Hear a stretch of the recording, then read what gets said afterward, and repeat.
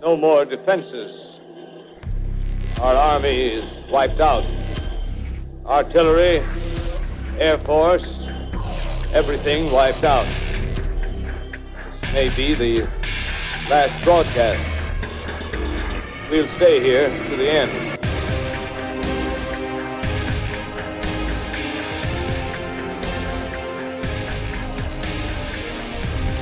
Welcome to Media and the End of the World. Doing something that we did, I guess, about a year and a half ago, maybe? It was a long time ago. I don't remember.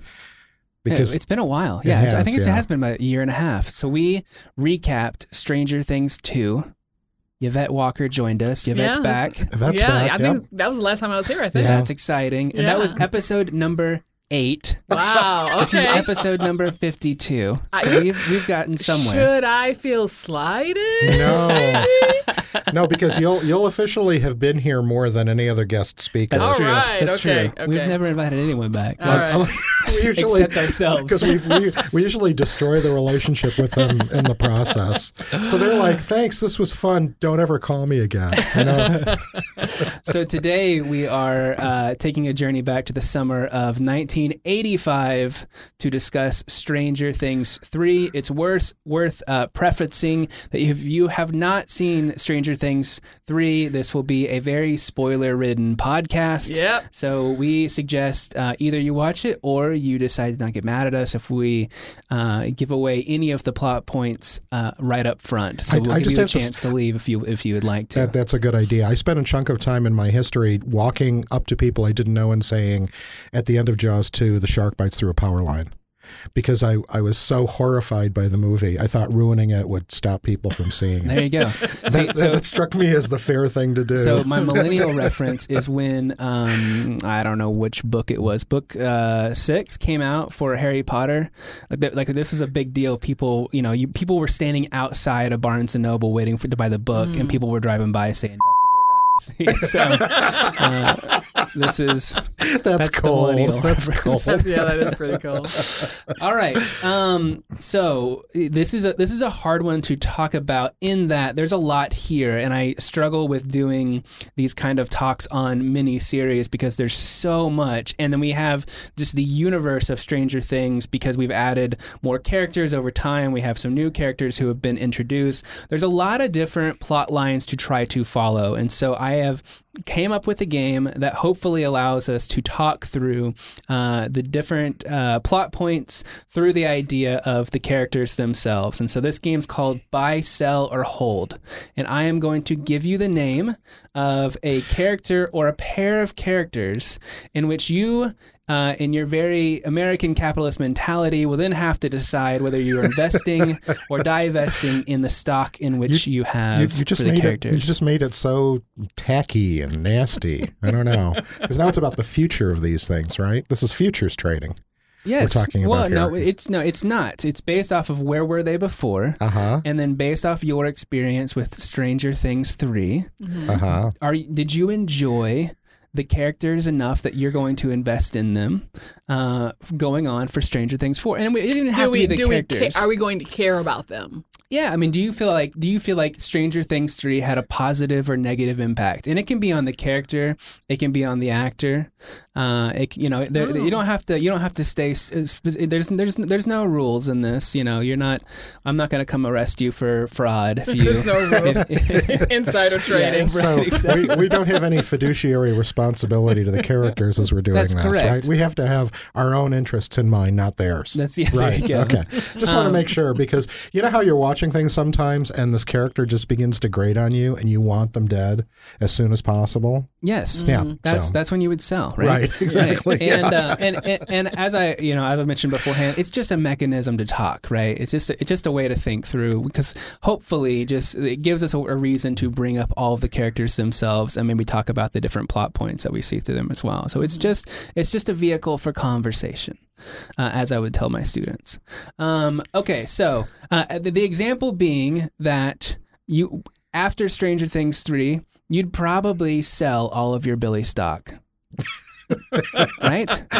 Maybe I would buy stock in Dacre Montgomery. Hopefully I'm saying his name right. The actor who played him, because I think he had like a really fantastic job in what little he was probably given to work with. I mean, it wasn't like he had a lot of dialogue and he becomes a monster pretty quickly. Yeah. But he does a really, really good job. He's very believable in the role himself.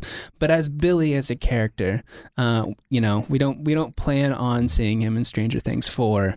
There may be anymore. some memories or, talking about him, by Max in season 4, but if he's not gone, and I know, with Stranger Things, anything can happen. But if he's not gone, I'd be pretty surprised. Yeah. I just have to give him credit for selling the mullet. Because that's not easy. It's not. Right? It is definitely not easy to sell that particular hairstyle and to carry it around with such swagger. That's true. That was very impressive. And it is a wig. It is. That's what I've learned. It's wiggy looking. It's wiggy. To me, it is. Yeah. Okay, so here's our first foray. I want to talk about these two characters, Steve and Robin. Mm-hmm. What's your thoughts on Steve and Robin? Definitely buy. Buying Steve, buying Robin. Yeah, B-U-Y, not B-I. This is part of the... This is the first spoiler, and that's not even really a spoiler. I think that they are going to be friends. I mean, they are close no matter, we're not shipping them, no matter what relationship they have, friendship. They are definitely going to be close. Of course, it's up to the brothers to bring her back, but I think that they got very close and really learned a lot about each other. And even though, again, spoiler, she's not interested in Steve in that way, yeah, totally. He thinks she's the coolest chick out there, and she's still not obsessed with him, but I think she likes him. I think she thinks that he's brave in a silly kind of way, and I think they're totally gonna be friends. I'd buy. Yeah, I think I would agree with that too. I thought that her character added something to the show that was missing previously. Yeah, totally agree. On a number of levels, because I think that they have shown they can do dorky and pull it off, and they can do like creepy mullet guy and pull it off. But could they actually do cool and pull it off?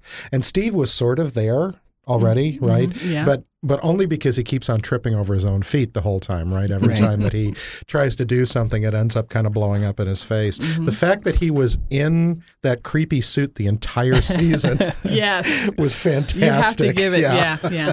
And his hair wasn't even that great this season. Steve the Hair Harrington, the hair just was not. Even when he took off the sailor hat, it just wasn't the hair. Yeah. He's one of the most interesting characters to me in that his arc has changed so much over time. So he does kind of start off as the douche high school guy who transforms into a very likable character, mostly through his relationship with Dustin in season 2. And then we get to season 3, and the way that they've sort of developed him as lovable but potentially airheaded. One of my favorite scenes is at the end on the last episode when they're trying to get a job at Family Video. And we learned that Robin's taste in movies is quite refined, in that Steve, is his favorite. Has asked his 3 favorite movies, and is the Star Wars one with the teddy bears. Yeah, go Ewoks. And but that scene alone is why I will buy. Yeah, that scene alone, she's sticking up for him. She's basically saying why he should. I mean, she wants to hang out with him. He's fun, so why not?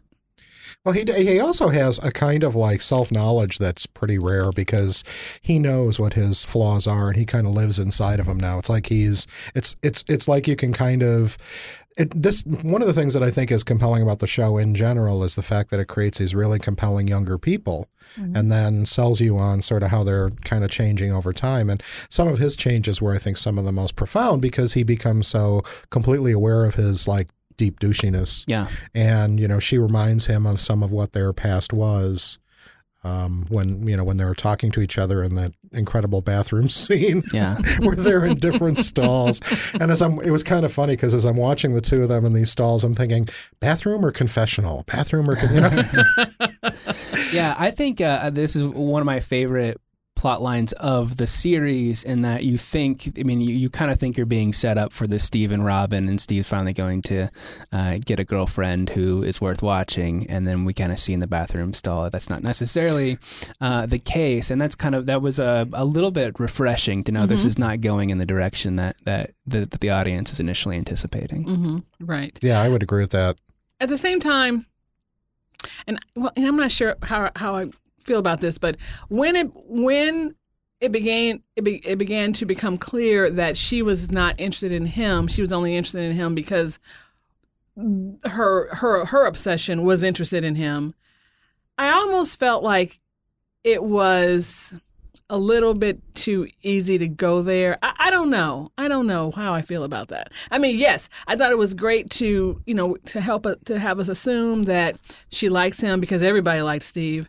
And not going there is great, but change, I don't know. Yeah. I guess I don't know what I'm saying. It felt, at first it felt, okay, is it a little cliche to go there? Sure. Or could it have been more complex? I don't know. I think that's why these are both buys, because I think that Robin is a character that you really invest in the next season, and she already seems like a very complex character as it stands, and I'm really, really interested to see what the Duffer Brothers do with her in the next season, because you're right, there's a lot there that's sort of left unfinished. There were a couple of things that I think make her stick out, in addition to coming out at a time when, this is another historical interesting period. True. Because, the world's much different now, and I'll be interested to see if they want to tackle that a little bit more, because there's some suggestions that there's other things about fluid sexuality that are going to be part of the show.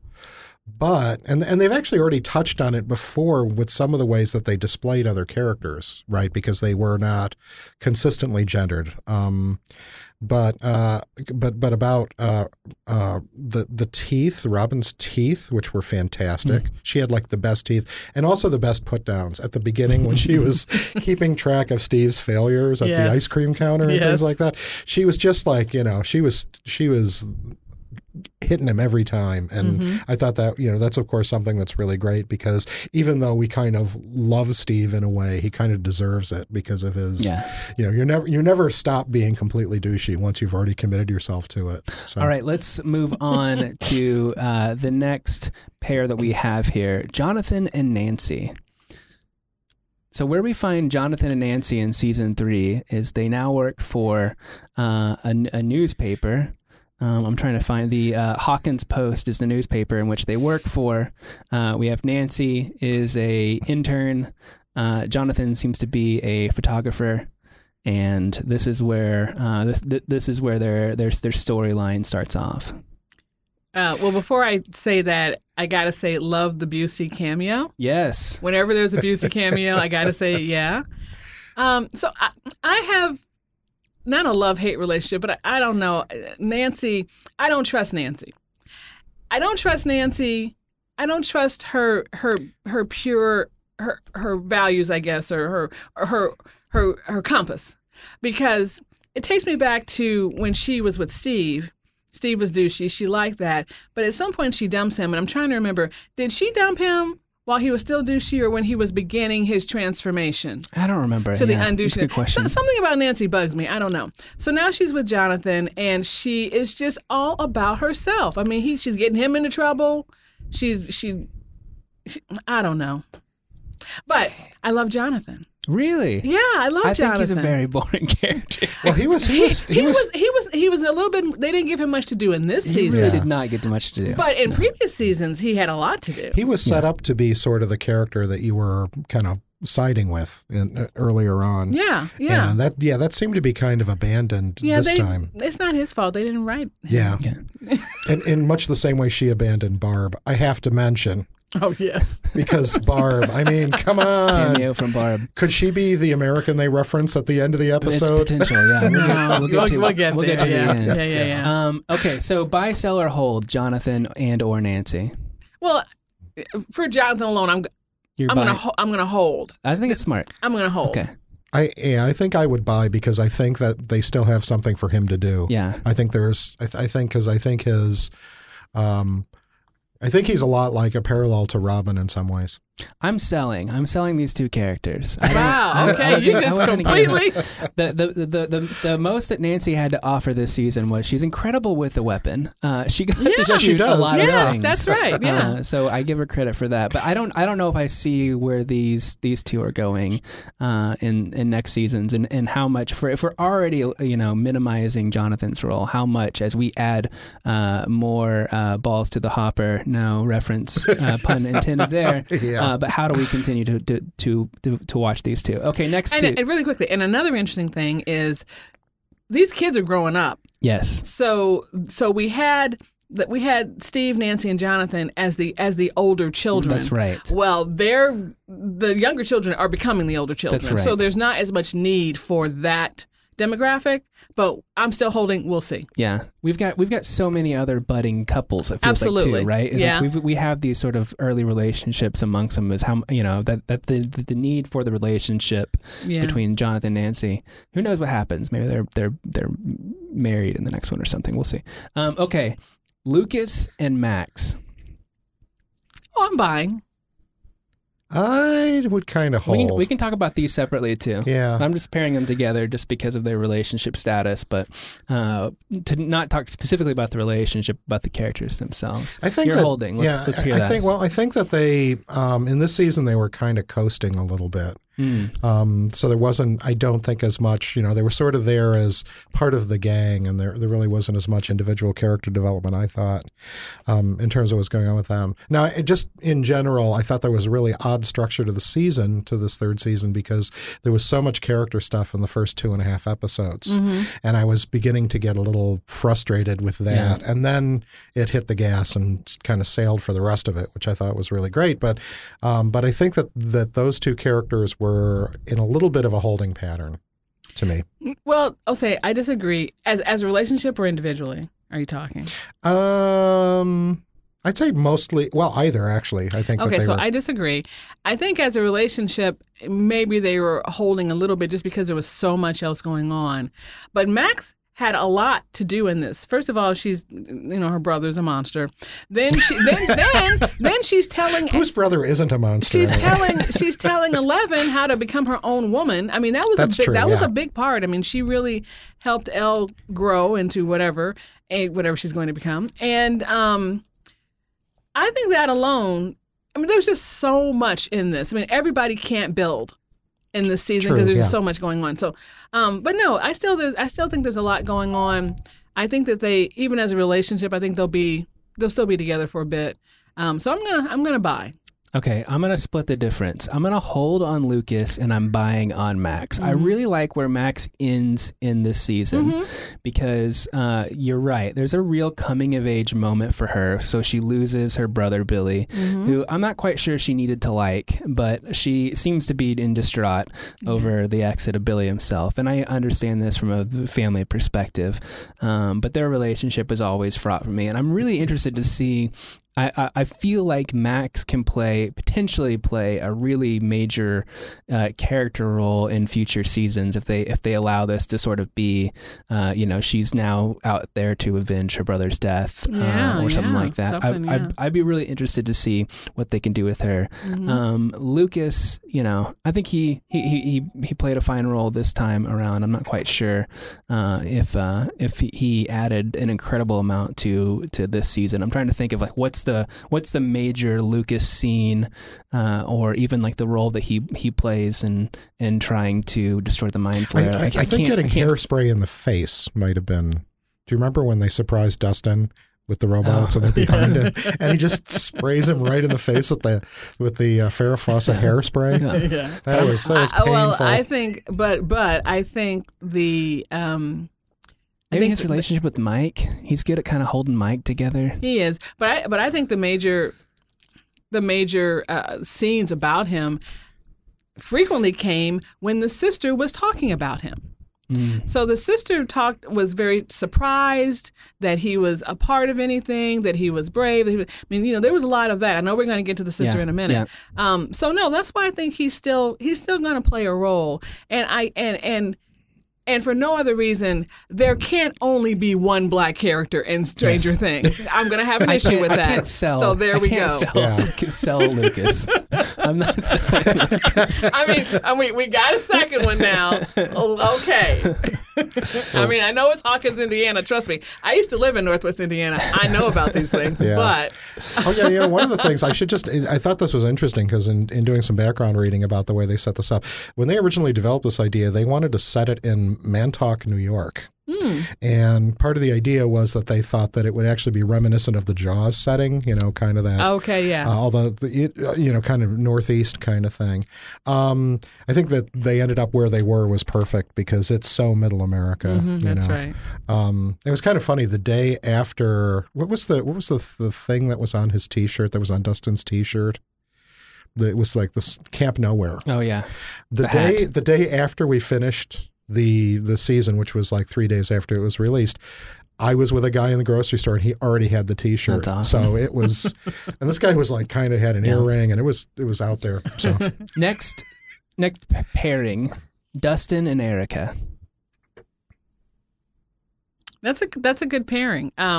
So I'm not shipping them at all. No. But I think that they are going to be the kind of friends that, she likes him, but she's never going to admit that she likes him as a friend. Okay, yeah. No, not like him, but as a friend. Right.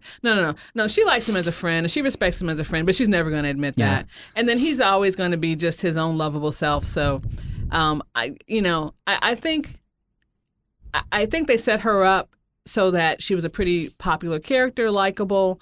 I think we'll see her again, and I think that she will continue to have a friendship with Dustin. Erica is the character that if you would have bought stock in her in Stranger Things 2, you would have been a rich person. Right, yeah, exactly. After Stranger Things 3. That's Yeah. the kind of investment that you want to be making. That's true. Really interesting character herself. Dustin is a character who probably until the last couple of episodes, I would have been on a hold or sell stock of Dustin. I wasn't really. Really? I wasn't really tracking exactly what he was doing throughout the entire season himself. He just happened to have this nose of a sense for figuring out that Russians were involved in it, And I wasn't really loving him to the degree in which I felt like I was loving him in the first couple of seasons. And then we get the scene of Dustin calling Susie, who we finally get introduced to. Yeah. And that is the scene of the entire season. That is it. That just basically makes the series itself. Sing the song. Yeah, that was amazing. I also noticed in doing some of the reading that apparently rentals for Neverending Story have gone up 800%. Really? 800% within the week after. Yep. That's funny. Is that, well, we'll talk about movie references later, but that's probably the most surprising one, correct? Yeah, I think, but again, in its time, it was like a really big deal. Right, but in context of what we usually see referenced in Stranger Things, that's probably the one. Well, when you say surprising, I wasn't expecting it, but when it happened, it was perfect. It was perfect. It was perfect. I agree. I think there's, when you're talking about movie references in relationship to it, there's kind of two things. One is the stuff that they reference because they're drawing on it as inspiration for what they do. So it may be, indirect references. And then there's the things they actually talk about or see, because there are a few scenes where there's an audience watching Day of the Dead, which came out in July of '85, so you can kind of peg the when it happened. The interesting thing about that was that when that film was released, it was released without a rating. So actually, anybody under 16 probably who was in that theater probably shouldn't have been there unless it was just a particularly lackluster theater in Hawkins, Indiana, which is possible because it may be the only theater in town. But if it was the only theater in town that they were showing Day of the Dead, would be actually kind of weird too. Yeah. But Okay. anyway, just a little side note. Yep. Anything else to say about Dustin and Erica? Dustin, so what I liked about what they did with him is it starts off him building the thing that saves the world. But it was only there so that he could introduce his friends to this, to Susie, who no one believed existed. But then, at the end, when they realize that's the only apparatus they can use to be able to communicate with each other and thus save the world, I don't know. I mean, Dustin is always, it seems to me he's always a little, this underdog that rises to the occasion when you need him to. And that again happened this time. And then the other thing is his nose for news about the Russians played out better than Nancy. I have an issue with, as you can tell. Nancy's nose for news was spot on, but just the way she goes about it, I don't know. I have an issue. I'm sorry. Spoken like an ex-journalist. Yeah. I like that part. Yeah. And to your point about how as the kids get older, we get pushed out of the older kids kind of get minimized roles. I think what Erica does to bring to this specific season is she brings in that younger character, yes. almost the role that Dustin had in season 1, which is sort of comic foil, going to push through and persevere, and hasn't really been scared by this kind of stuff before. And they both curse. Yeah, a lot. Yeah. They're also I think there's this. I think it's interesting that there's this kind of nostalgia about nerds, right? That kind of goes on with both of them, right? That's right. Which they carry very differently. But we have to remember that the start of these nerds ends up being the people who are destroying the world through social media, right? I mean, they eventually become the runners of Facebook and Twitter and all these sorts of things. So this is like the lost innocence of having been a social outcast, back when that kind of nerdiness was truly nerdy and was would truly mean that you were not going to be hanging around with the cool people. That's true. But that brings me back to Dustin's level of nerdiness. I'm just in awe because, number one, he knows the words to the Neverending Story. I don't know all the words to the song. I mean, I've seen it. I know the song. Don't know all the words. And the plot twist with My Little Pony that he brought down, that was amazing. That he just knew all that. So I like Dustin. One of the other things I was reading and going through this history of it was they were originally going to try to use a piece of music from Lord of the Rings. And Neverending Story popped up as an alternative when they found out that a Lord of the Rings TV series is in production. Oh. So they didn't want to do that. I think Amazon was doing it. This is so much better. Yeah. So Neverending Story that landed so perfectly. Yeah. All right, moving on to our next pairing. Mike and Eleven. Yeah, no, I'm still buying. And the reason why I'm buying is because he was a little jerky, but at the end, he has her back. First of all, he shows that he really cares about her, although she's like, trust me, I know what I'm doing. But he shows that he does really care about her. He doesn't just treat her like a possession. Yeah. I mean, they're going to have their ups and downs. They're not going anywhere. I'm still buying. The only thing I truly want to sell his hair. I think his and Will's his real hair is great. But his like character hair and Will's character hair. Yeah, the bowl. It's just so bowl, weird. The bowls. What's that called? Bowl cut. The monks used to wear or something. It's a very weird look, and it doesn't look. It doesn't look cheap and accidental. It looks produced. It looks very intentional to have it look that way to me. And I think it's a very strange choice that they're making to have those characters appear that way because it's just very, very odd. Everybody else's hair is fine. Yeah. Well, I think with 11, I think there's also been this interesting, when you mentioned before about the sort of Max costume shopping thing. Because that character went from being reasonably androgynous, right, to being very intentionally androgynous in the second season at the beginning of it, to now being much more a girl in this season, right? Which I think is an interesting development because it's sort of like at the same time culturally what's happening is that there's beginning to be this kind of like flexibility that kind of carried over from the 70s of, what constitutes a particular kind of way of performing gender.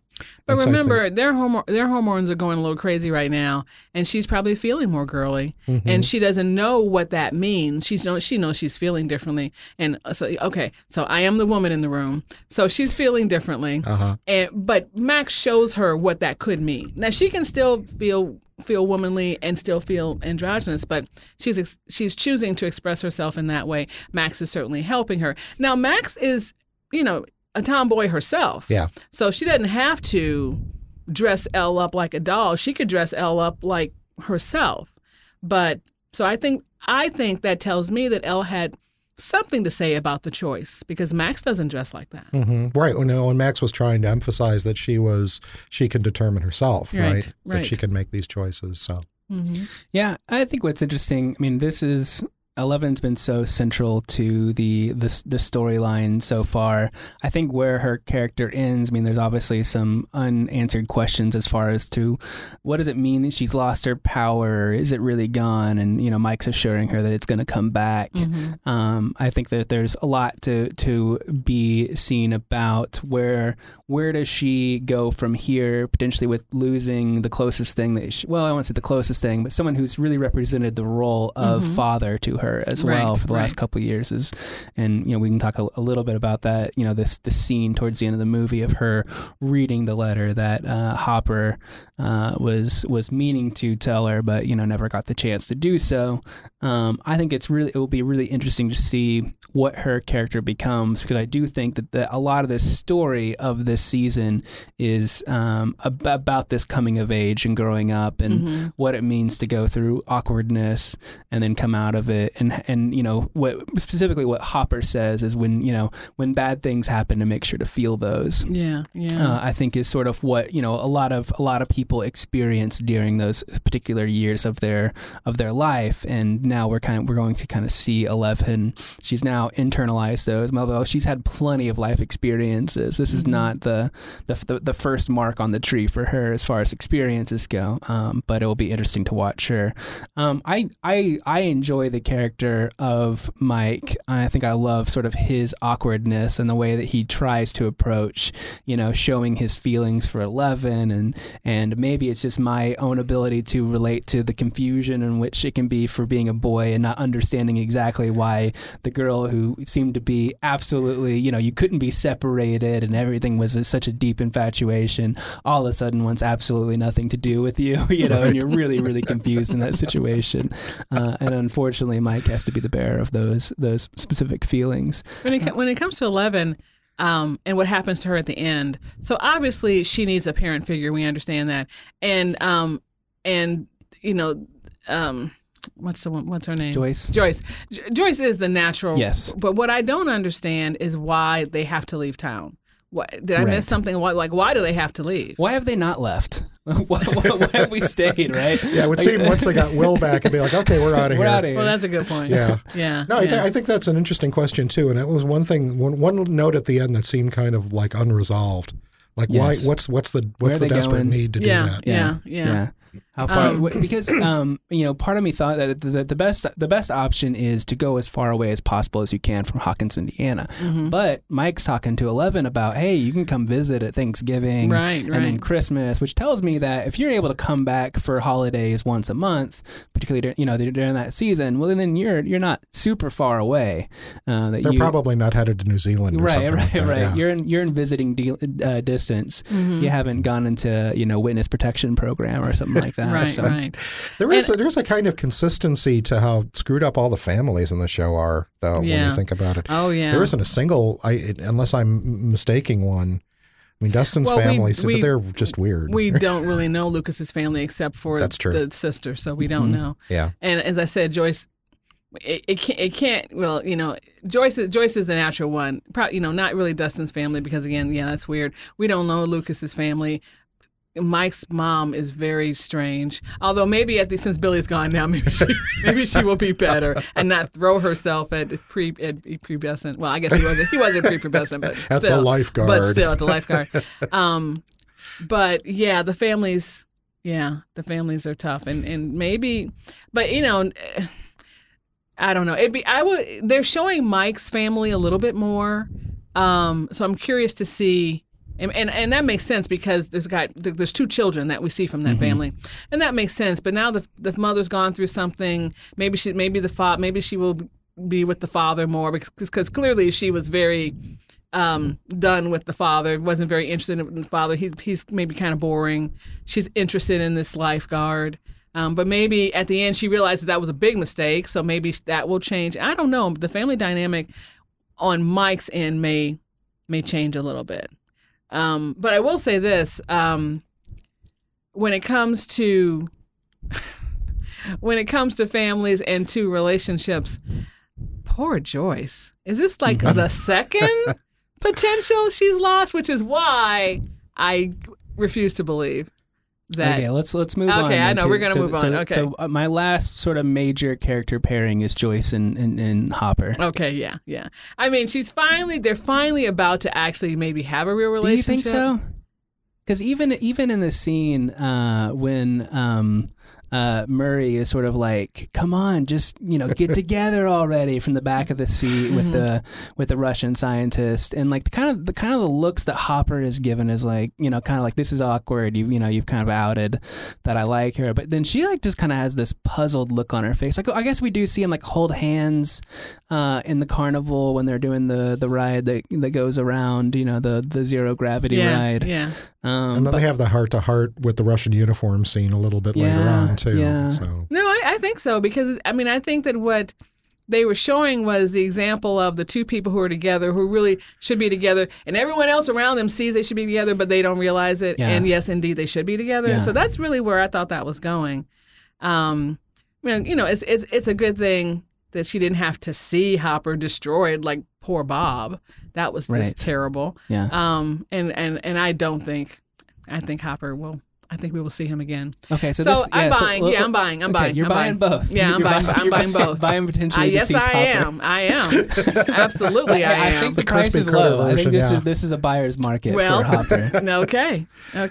Ralph, I would hold on both, I think. Mostly because, again, Hopper, I think he's probably going to come back. It feels really kind of loaded to do that. Mm-hmm. And I think they need to do something. Joyce has been in this kind of like holding pattern, and there's clearly more. I think with Joyce and Nancy, there are potentials with those characters that haven't been realized yet. But I like Joyce. So.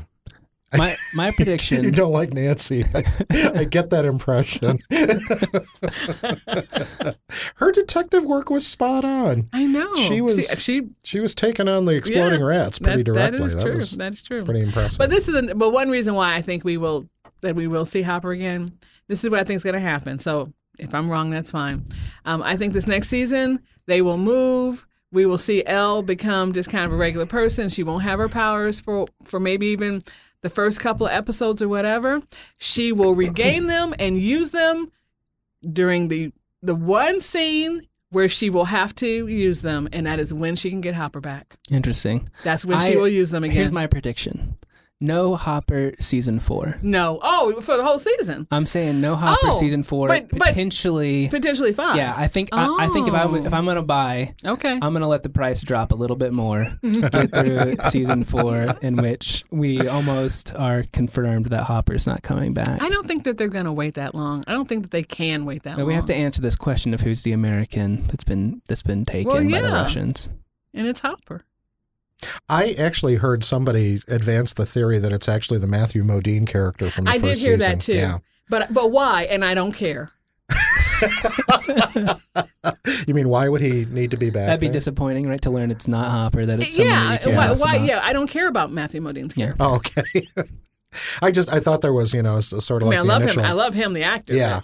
Love me some Matthew I think Modine. it was funny how they were pulling these actors and apparently they, again, after the first season, had a lot of people expressing interest in being part of the show, both as actors and directors. And I thought that was really fascinating, how this kind of caught on.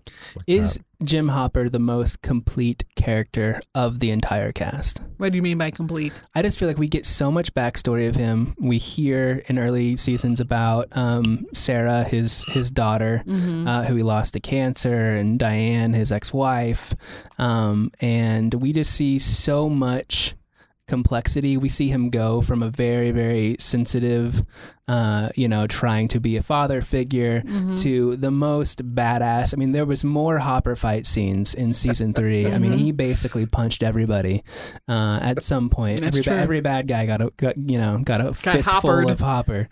I mean, he was really. That's a fistful of Hopper for a little Hopper more. I like that. So I do think that his character arc is the most complete that we've seen. Other than Billy, 'cause that was pretty. We saw a lot about Billy, but he's gone. Yeah, but we got a little bit of backstory of Billy, but there's just still, I feel like, so many unanswered questions that I have about him. I don't feel like he ever got a full deep dive into who the character is in the same way that I feel like Hopper was explained. Okay.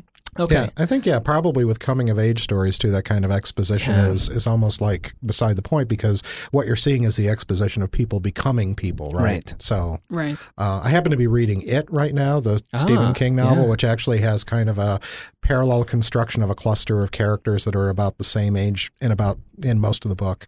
And it's just interesting to see, kind of experience the same thing where it's like people in process of being built into people. Okay, I want to get into some sub-characters. And then I've realized that I've blatantly missed Will in like the main character.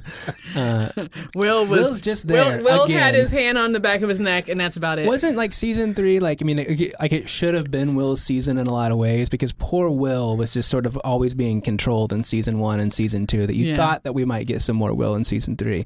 But no, he's just kind of hanging out again. Yeah, it's true.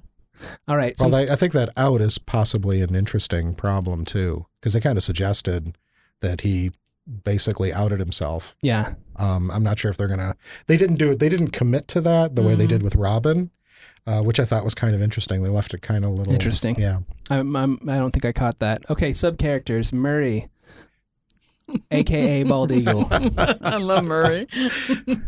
Yeah.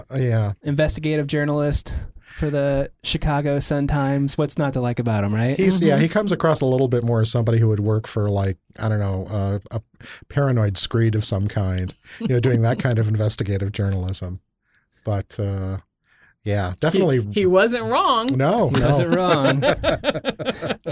Knows Russian. Interesting. What, I don't know if you guys have read about this, but the cell phone number. So there's a cell phone number that he drops that's very clearly not a 555 number in the show itself. And then Stranger Things has essentially doubled down using some of the actors' social media accounts to also disseminate this phone number. This is a real phone number that you can call. It's 618-625-8313, and if you call it, you get a message from Murray.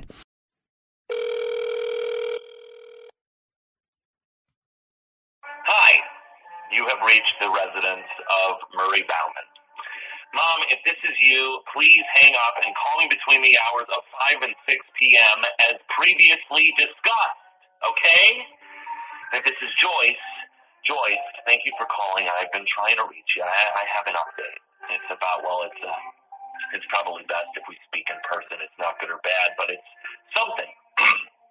And if this is anyone but my mother or Joyce, well, you think you're real clever getting my number, don't you? Well, here's some breaking news for you. You're not clever. You're not special. You are simply one of the many, many nimwits to call here, and the closest you will ever get to me is this pre-recorded message. So, at the beep, do me a favor. Hang up and never call here again. You are a parasite. Thank you and good day. And so this adds to the theory of maybe Murray knows through his investigative journalism skills that Hopper is not gone. At least that's sort of the theories that people want to buy into right now. So highly suggest you give the phone number a call if you want to hear a voicemail. Oh, that's interesting. I'll have to do that. From Murray. Yeah, totally. Well, you just went all like geeky nerdy on that. That was good. Oh, I didn't pull that detail. That was good. That I was like very that. good. Mayor Larry Klein. Yeah. Wesley from Princess Bride. Yeah, Carrie Carrie Elwes. Yeah. Another like familiar reference to a historical past person. For sure.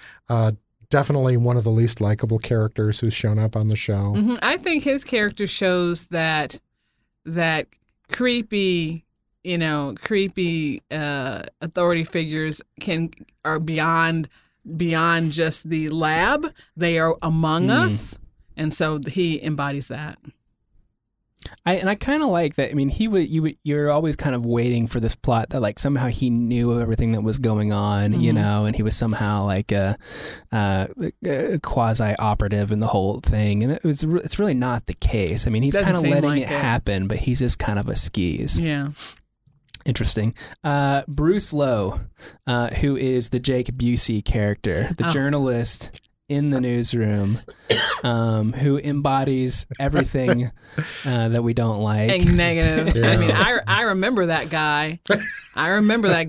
So when I was a young female reporter, I remember that guy. They do exist, at least back then. And I would have been... Oh, they exist. Yeah. They exist. And I would have been probably around Nancy's age. Let's see. So this was 85. Oh, my goodness. So this was 85. And I was... 24. So I would have been having some of my first journalism jobs. Oh yeah. I mean, Nancy's younger than that, but I would have been having some of my first journalism jobs, and yeah, I recognized him clearly. I remember someone just like him. Yeah, it seemed like that was like a necessary qualification for working at that newspaper. Yeah, because they were all like that. It was just like the really unpleasant group of people. So I think you're right. I mean, I think the idea that you know, because you can always contrast like the kids forming to be people potentially that are interesting with adults that are just like, ugh, you know. Yeah. And that was a whole room full of them. Yeah, I guess to finish off the newsroom itself, so we've got the Holloway family is sort of this entire interesting subplot, but we've got Tom Holloway, who's the editor-in-chief of the Hawkins Post, Heather Holloway, who is his daughter and lifeguard co-worker to Billy, herself, and then we sort of see this scene in the Holloway house, which is pretty interesting. Thoughts on the Holloways? Didn't they turned into no one exists anymore. The Holloway family is no more. Yeah. The decline of journalism happening right in front of our eyes. both the Jake Busey character and the Holloways get annihilated. Yeah, so. I think I have to props to them for the gelatinous Lovecraftian monstrosity. The Mind Flayer. I thought that they did some really good work with that, and I think the way that they were like absorbing people and turning them into, and actually going back to the first confrontation between Billy and Billy, which was kind of awesome too. Right, where you were seeing kind of this, so I thought that was where once you got past the character development at the beginning, it just kind of accelerated to develop this whole new kind of threat that I thought was really successful. Yeah. Okay, last two characters that I have on the sub-character list. Our main two Russian characters. We have the Russian scientist, Dr. Alexei, who has tried to figure out this way to I believe open up the gate, but has failed. And so we see Grigori, who is the Russian. We called him the Russian Terminator in our household, but basically who's assigned to basically go find the Russian scientist and try to destroy him, for failing the mission itself. These two characters I find really interesting. Neither of which were played by Arnold Schwarzenegger, but one almost. It was very, very Terminator, right? Yeah.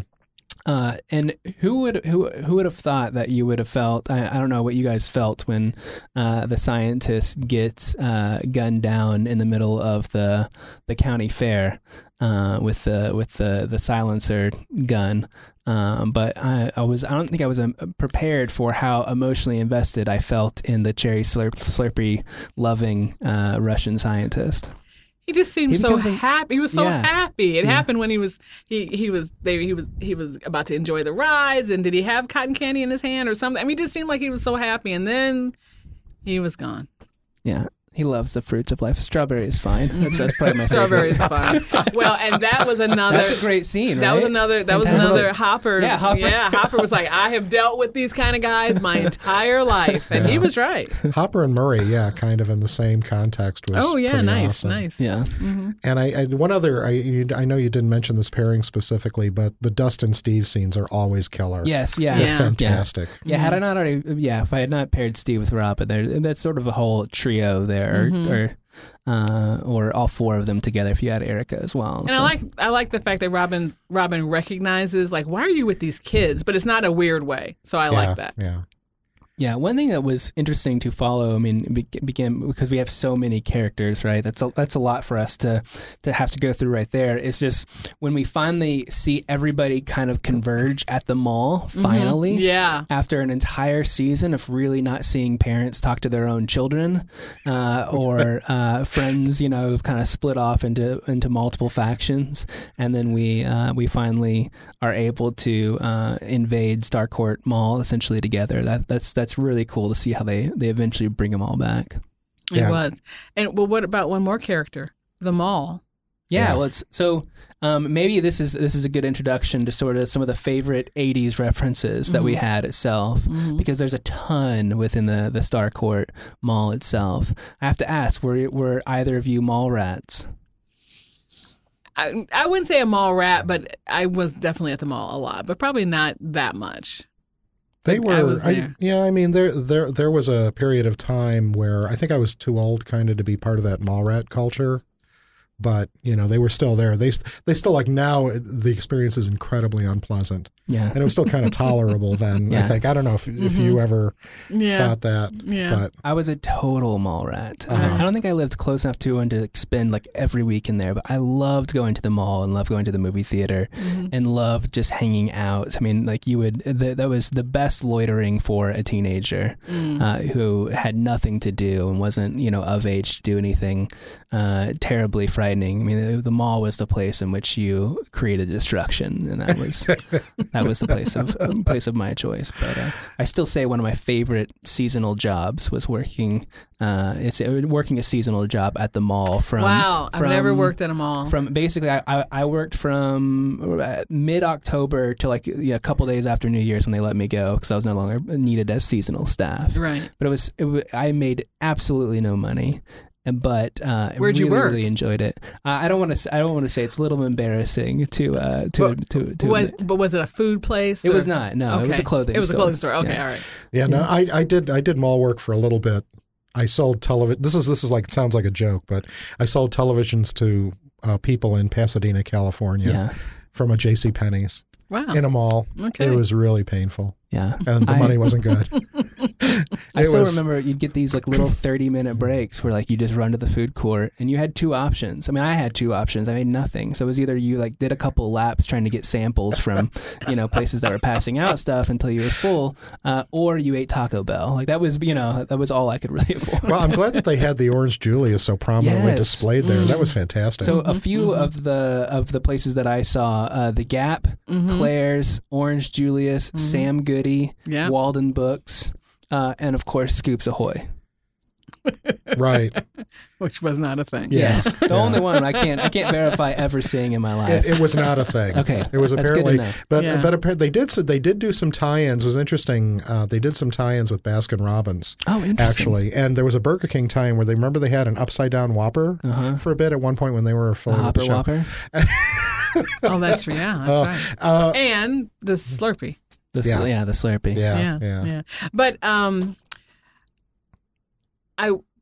I was talking to my intermediate class about product placement, and I said there's a couple different ways you can do product placement. You can do it so that it's just so in your face and not interesting at all, or you can do it to try to build this world, which is what they were doing in Stranger Things. And so we saw all those. The whole discussion about New Coke I thought was hilarious. Yeah.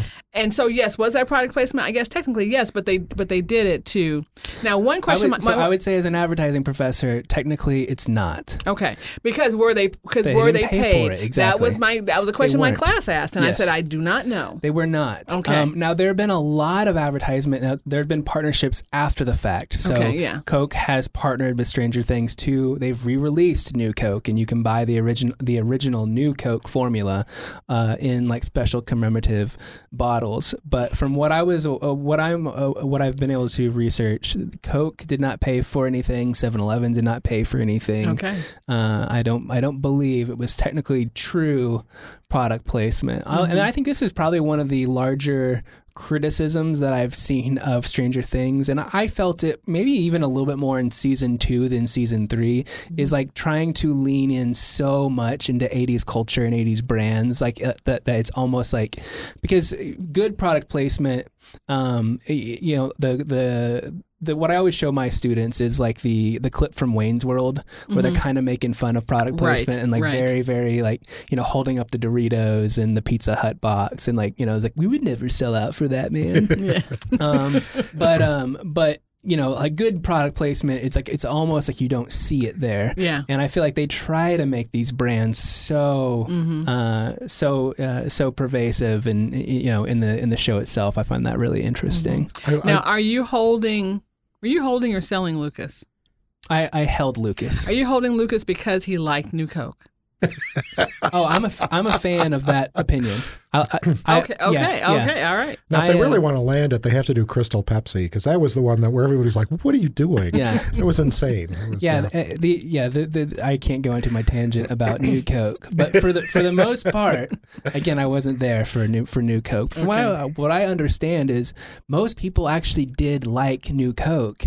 There was this small faction of people who were very, very loud, who were, you know, make Coca-Cola great agains, who brought back classic Coke. So. Wow, that turned in a direction. Yeah, that was good. That was good. And the same coloring and everything. Yeah.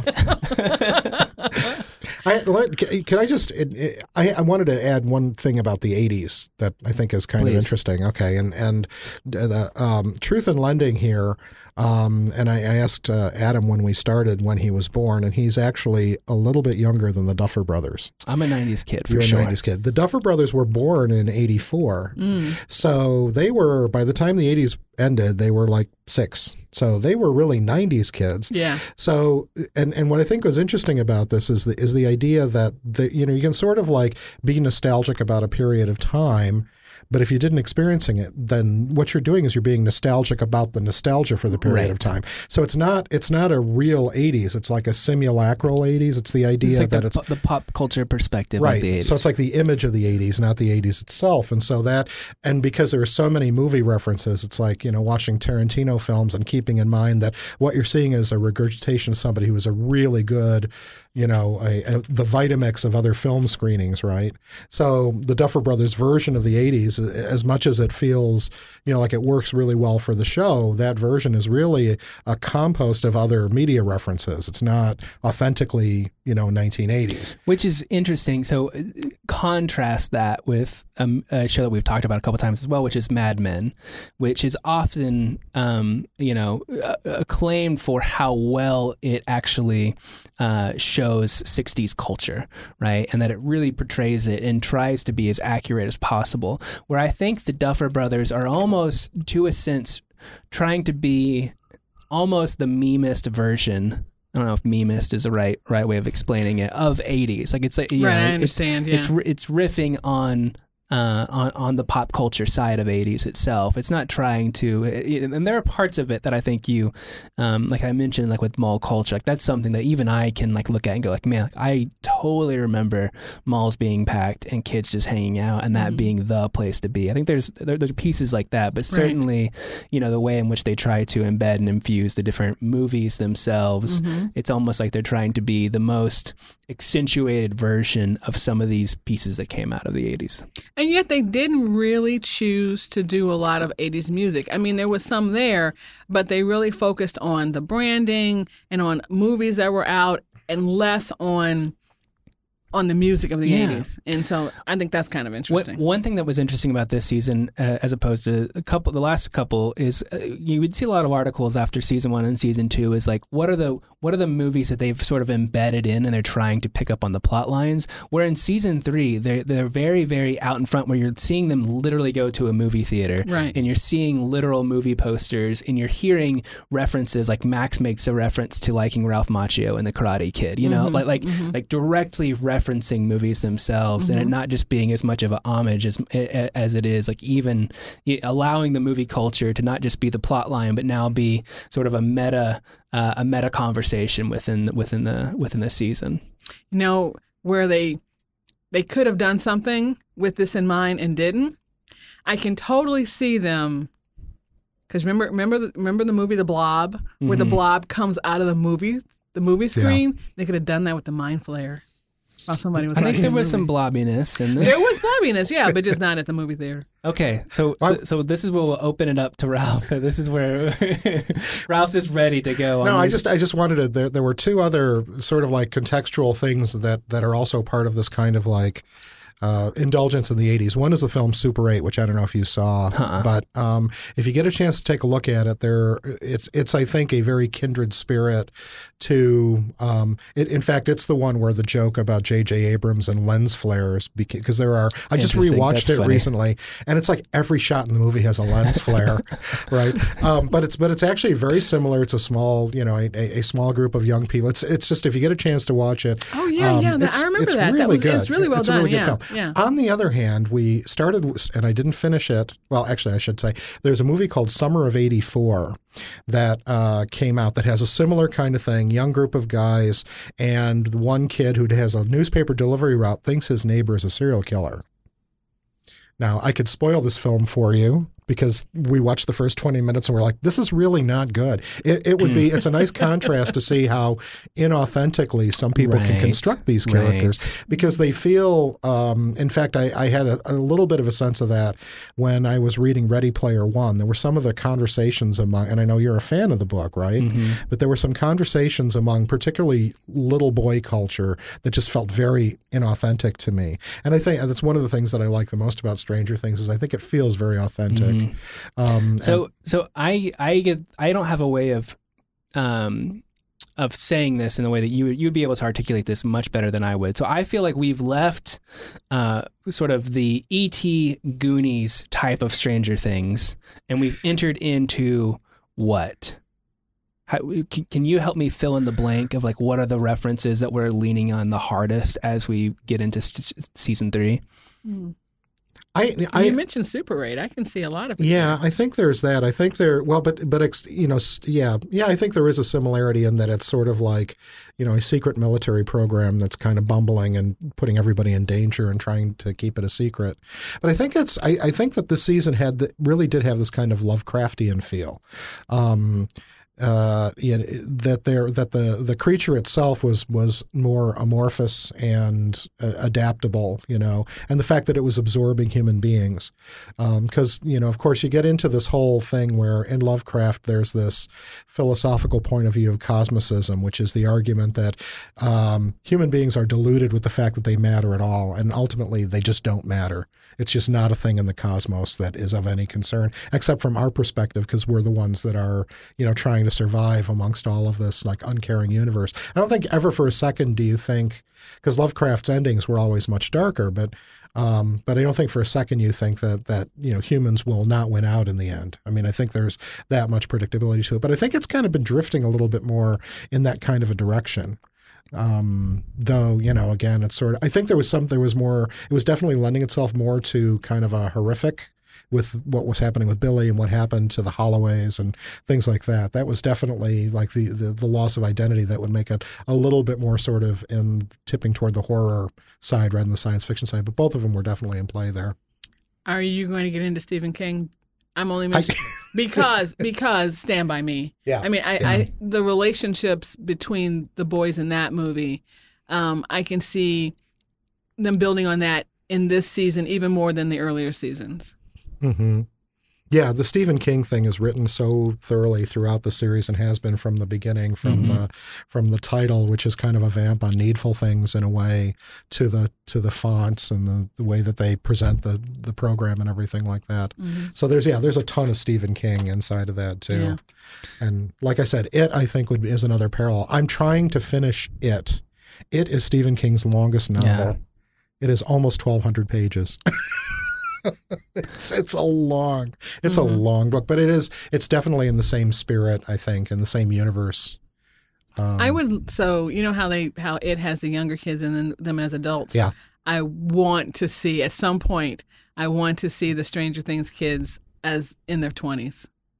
I mean, that's awesome. Oh, well, maybe they could do like a 6 Feet Under, like their final episode in season 5, maybe, yeah. Where they're like, old and dying with their kids. I think I was looking up how old.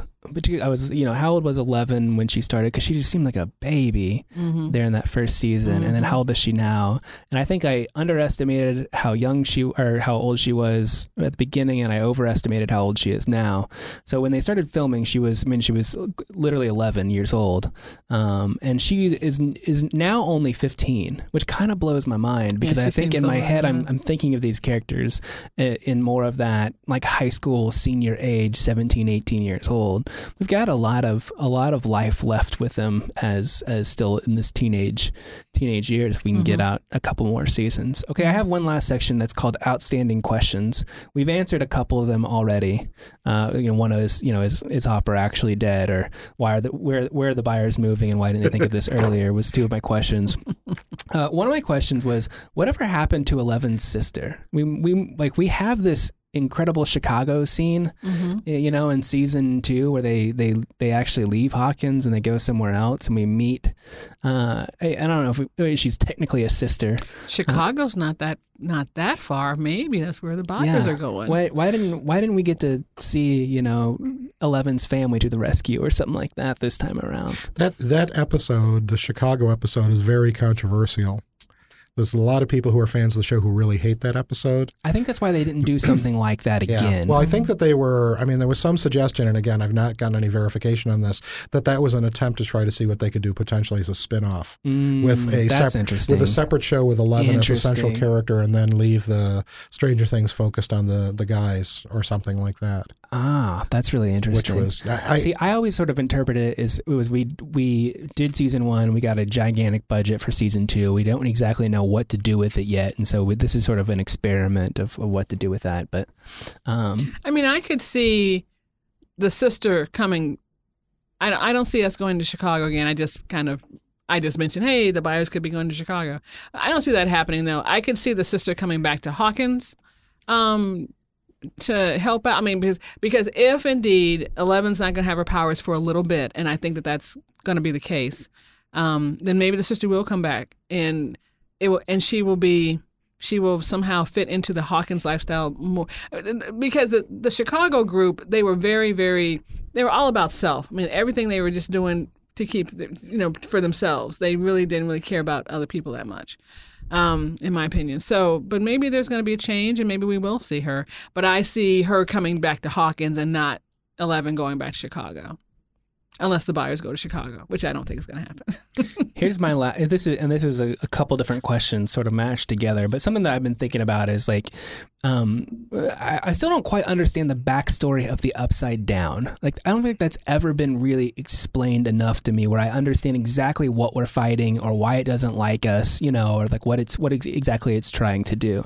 And then I guess my bigger question that I have is the plot of Stranger Things a little worn out? Because we've seen essentially the same type of story 3 times in a row now, which is monsters here, must eliminate monster, by closing the gate, which we hear is like that doesn't even really do anything. Like, you've got to destroy the monster, not just close the gate. So seemingly the monster can come back again, although it's not really hanging over the town like it did at the end of season 2. We don't really have that cliffhanger. Right. But I feel like we've watched this happen 3 times now. Are we going to move on from that specific plot device of the big scary monster entering into the universe? I'm not sure. Yeah, I think it's an interesting question. That the plot is a little bit worn down? Well, I think that there was a characteristic difference between the way that. They've been playing with this thing that's the relationship between like human consciousness and these creatures that I think is really kind of interesting. And, the idea that they were using this kind of like old school Cold War background to kind of lay this whole thing out, I thought was interesting. And there definitely was a difference between, I think, the creature from the first season and the creature in this season. And, Yeah, because we had the Demogorg, I think, in season 1, and the Mind Flayer sort of hung out. And I could see, potentially, it depends, I guess, on where they, what what other context they want to bring out, you know. So the question would be, have they mined the 80s completely now, or is there something else that they can, you know, pull out of all that, you know? Well, what year is it in season 3? 85. It's 85. Okay, yeah. all right. So they got 5 more years. I don't know. Well, if they don't do a monster, they could go back to the other enemy, and that's man. And that's the scientists have been trying to get El. And that's very effective. Mm-hmm.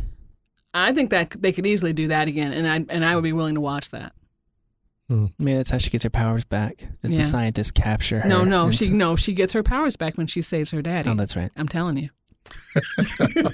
You do realize that this episode will be online when you're proven either correct or incorrect. I will be completely. It's going to be beautiful. It will be beautiful. It'll be beautiful either way. Let me ask both of you: when you're watching something like this, are you? And we may have Adam talked about this a little bit before, but do you like try to figure things out and where they're going? Do you just go with what's there? No, I'm along for the ride. Yeah, I don't try to. I am too. Yeah, I mean, I'm sometimes questioning. What's happening? Why did I miss? Why exactly is this person doing this? Mm-hmm. But for the most part, I'm not someone trying to solve the mystery while it's going on. And the reason why I do think it is Hopper is because, to be honest, I love the show. They're not that clever. I mean, they don't try to fool you that much. Yeah. They just want you to enjoy it. So I don't see them setting up some big thing and it's like, oh, fooled you. I mean, they really haven't done that yet. They could do it. Yeah, Revenge for Barb was pretty big. And people were pretty pissed. Yeah, that's still kind of a sad Justice thing. for Barb. Probably, probably the weight that's going to pull Nancy into purgatory is going to be the ignorance of poor Barb. Yeah. What else? What did we miss? What did we miss? Exploding rat. I have to say, because I've had rats as pets, and the exploding rats, there should have been a trigger warning, because that was very upsetting. You know, they would just vibrate and explode, and it was just, you know, I don't think they were like using Scanners, but for right, rats. exactly right. Yeah, yeah. Was Scanners an '80s movie, or was that '70s? Scanners was '82 or '83. Okay, I think. there's another one. So you got it. Yeah. So, which would be another thing is another potential they could go into is sort of like that whole Cronenberg, you know, sort of like the capacity of humans to morph into things that they're not supposed to. Yeah, that's true. You know, that could be a thing that they could potentially do too. Although I'm not sure. I mean, I think the spirit of this, it's interesting when you say like sort of the Goonies on one side and then sort of more, you know, hardcore, because it's pretty grotesque. You know, it's violent. It's not soft about the violence. No. So I'd say its heart is a little bit more in that than in the Goonies kind of happy, silly. That's why I say we left it. We've left it for sure. I mean, did you think that this was the goriest, most violent season? I think so. Did. Yeah, I did. I think season 1 sort of tried to play on, the behind, what's around the corner, right, a lot more. Mm-hmm. Whether that's budget reasons or whatever, you know, you didn't really see the monster too much until the end of the season. Yeah. Where I mean, you saw from the beginning of the season, you know, people essentially shaking and turning into blob. Yeah. From the very top, and it was a much more like in your face thing this time around. You asked what we missed, and we talked about the family dynamic a little bit, but while they were tiptoeing about it in previous seasons, we actually had a character say in this season, you know, I don't know where my kids are. Yeah, right. You know, right? and it's like, yeah, you don't. Yeah. You know, so there's that. You got the mother going after the lifeguard who, I mean, maybe he was 18. I don't know. But it was like, okay, like, you know, and then she realizes, of course, it's not okay. But at first it just seemed like, you know, all the women were ogling Billy and it was okay. And no, that's not okay. That's not okay, guys. And it's not okay for you not to know where your kids are. Yeah. But they dealt with that this time. Well, Carol Clover, who's she wrote the book Men, Women, and Chainsaws. She's writing mostly about horror, but one of the ways that she talks about the film Halloween is that this is the experience of fractured families. This is the generation of where there was just lots of divorce. There were a lot of the family unit was not intact, and I think that there's this kind of part of the background of what's going on in this program, in this across the show, because the kids they're not rooted in their families really very much at all. They just happen to be stuck in the basement or something like that. But they're except the one family that we care about, and that's Hopper and Al. Yeah. Yeah. All right. Buy, sell, or hold Stranger Things. Bye. Oh yeah, bye. The world needs this show. Okay. I don't know. When I get my economist hat on, I feel like we could be at peak Stranger Things, right? Like this might be time to unload some shares, knowing that it's not. I mean, is it going to get better? I think people like it enough so that even if it stays on the level that it is now, it will still be a worthy commodity. But if season 4 is a letdown, as in no Hopper, then I'd be holding. Yeah, and I would have sold. I'd be holding, or selling, yeah. It's a really interesting environment that this is in now too, because there is so much other material that's actually quite good that it's sort of like competing with for people's attention, and I think it resonates with the audience in a particular way that makes it really successful. But there's just other really interesting stuff going on, similar kinds of television series.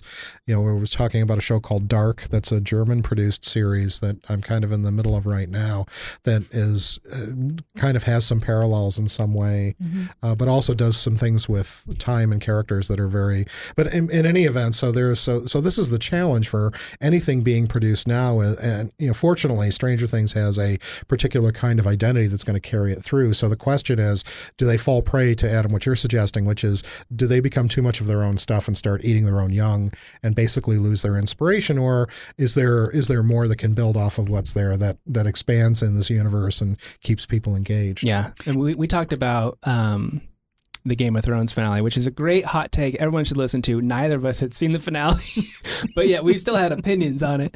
I watched it, by the way. Okay. I was not wrong, just so you know. But is there another current show as popular as Stranger Things right now?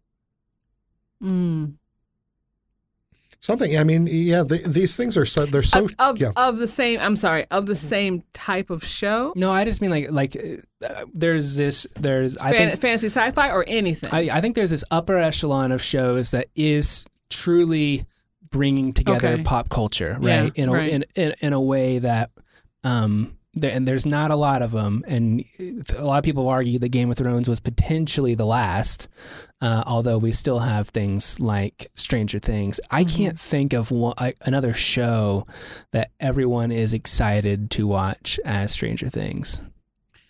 No, I mean, I can think of shows that people are excited to watch, such as, Pretty Little Lies, and even Billions. I mean, there are shows that are very popular right now, but probably not to that degree. That's what Walking Dead has lost its way. Is that even on anymore? I can't believe I'm saying that. I was so in, and I haven't watched it in maybe 3 seasons now, which is crazy. But yeah, I think that this might be. This is it. This is it. Yeah, I think there's part of it again is that the audience has become fragmented, so that it's very hard to say, what has a groundswell. I'm in the middle of watching the most recent season of True Detective, and there's some amazing stuff going on in it. I think people are excited to see that. Like people are super excited when that comes on, but it's not Stranger Things. Yeah. Yeah. And as we see, or when we see the actors begin to do additional things, then I think that will even just make Stranger Things even more. Speaking of, and this is totally not as good as Stranger Things, but have you seen the very strange so-called documentary on Hopper's father? What? Which is really Hopper playing himself. It's so weird. It's got so the weird. word Frankenstein in the title. Yes, it's like Frankenstein's mom. It's supposedly a documentary about what's Hopper's real name? I can't think of his name. Jim. No, his character, the actor. Oh, it is David Harbour. David Harbour. Yes. So it is a documentary supposedly about David Harbour's father. His father and his grandfather have all been in the entertainment business, according to this documentary, and they're showing a documentary. And they show a man who looks just like David Harbour. It's Harbour playing himself. I mean, I'm pretty sure. I mean, right? I mean, the I'm title pretty is Frankenstein's Monsters Monster, Frankenstein. Yeah, it's crazy. So when I say that, I don't include that, but we will see these actors playing other things, and then they'll all come back to play in Stranger Things, and I think that will just make Stranger Things just even as big as ever, just because everyone are going to be enjoying the performances that they see elsewhere. I mean, can you think of like Comic-Con 2039, like the reunion of Stranger Things cast? Yeah, right. That's going to be incredible. Okay, which actor's brain is going to be in a jar? That's what I want to know. Unless somehow they lose their way, like, Walking Dead. I mean, it's possible. Like I said, I can't believe I'm saying that about that show. So any show can lose its way. Right. Okay, I think that's it. I think it's all we have. I think so too. All right. Thank you, Yvette. Yeah, thanks for having me coming back. Yes. We'll have to have you again in a year and a half. Thank you. We'll find something else. I will be back. Hopefully they can close the gap before the next bunch of episodes. Yeah. All right. Thanks, everyone. Thank you.